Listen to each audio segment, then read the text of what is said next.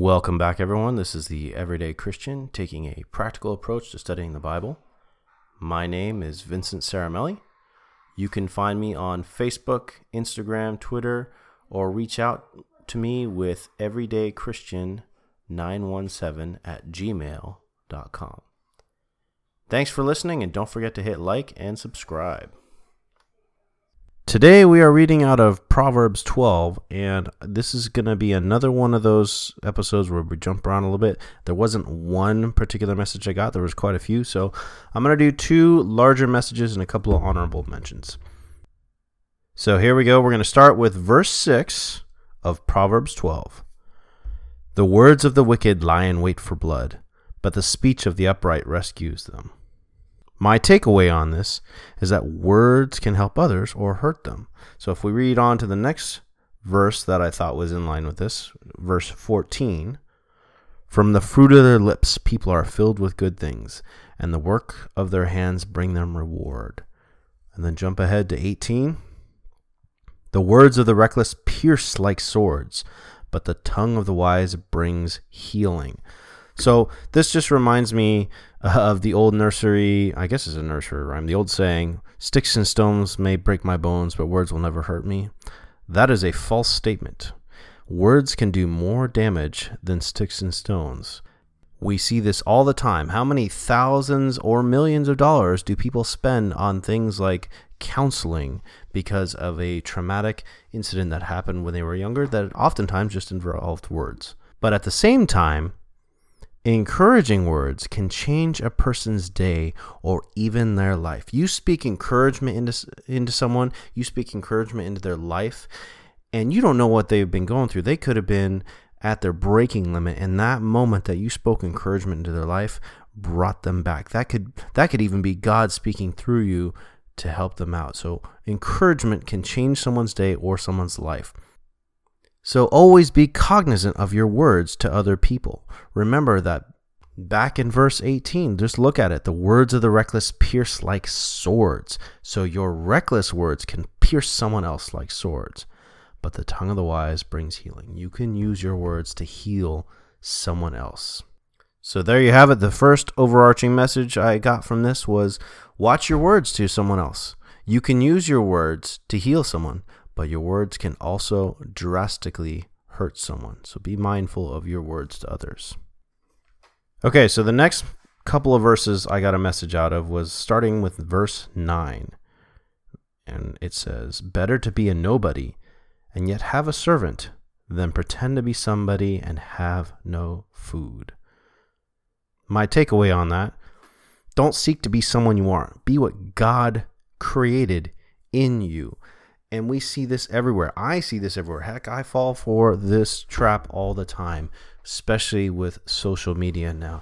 There's so many success stories of people becoming Insta famous, I think is the term right now, or social media famous. And so a lot of people are putting on a show. Look at how great my life is. Look at how famous I am, trying to get that fame. But God's telling you right now, it's better to be a nobody and have food on your table than to pretend to be somebody and be starving.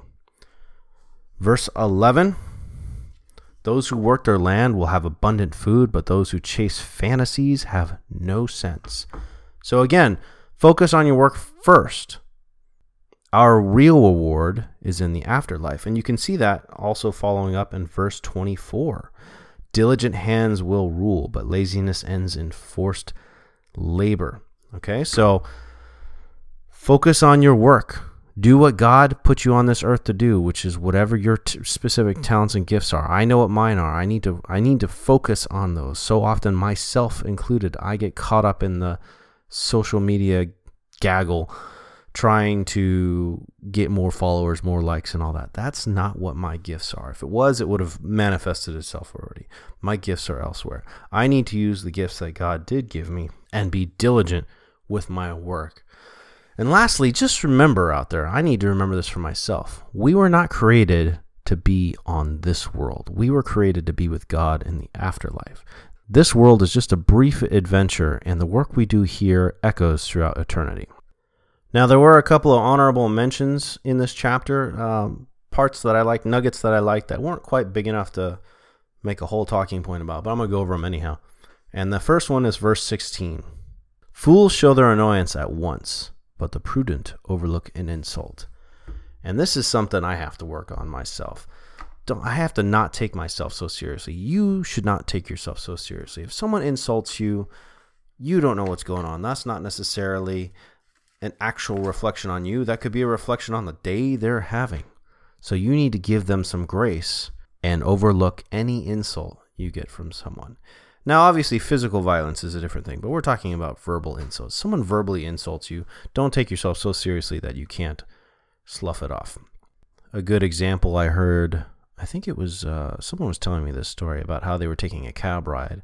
And if you've ever taken a cab ride, you know they're a little intense. But the cab got cut off by someone who was throwing up hand gestures and violent talking and all that. And the cabbie took it in stride. And later on, the person in the cab asked the cabbie what was going on. He said, hey, look, that person had a bad day.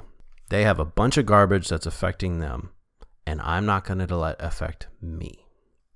Okay, the other one that I thought was an honorable mention is 26. The righteous choose their friends carefully, but the way of the wicked leads them astray. This is something I personally struggle with all the time. And maybe this is kind of the fear of missing out aspect of life, but I see other people with a lot of friends having a lot of fun, doing things together as friends, and I want to have the same thing. And I think everyone wants to be liked, but we need to make sure not to sacrifice in the short term for true friendship. Don't be jealous of what other people appear to have, but seek genuine relationships. Genuine relationships are very hard to find, but they will last you an entire lifetime. So be prudent in who you choose to be your friends. We can all have a lot of acquaintances, but we all have between 3 to 6 people that we know we can call at any time, and they'll be there for us. And you need to be prudent. I need to be prudent when I'm developing the relationship with those people to make sure I'm developing it with the right people. And with that, I'd like to wrap up with a prayer. Lord, thank you for the reminder that my words have power in someone else's life. The reminder that I need to encourage and speak positive into other people's lives, and that I might very well be the thing that saves them in any particular day with my encouraging words. Thank you for also reminding me to not be someone I'm not, to not seek after fame and fortune and glory, but to seek after your love and your righteousness first. Focus on the gifts and tasks that you have given me, and the rest will sort itself out. And thank you also for reminding me not to take seriously the insults of others, or to watch who I consider my friend and who I develop my relationships with. Thank you for this study. In Jesus' name we pray. Amen.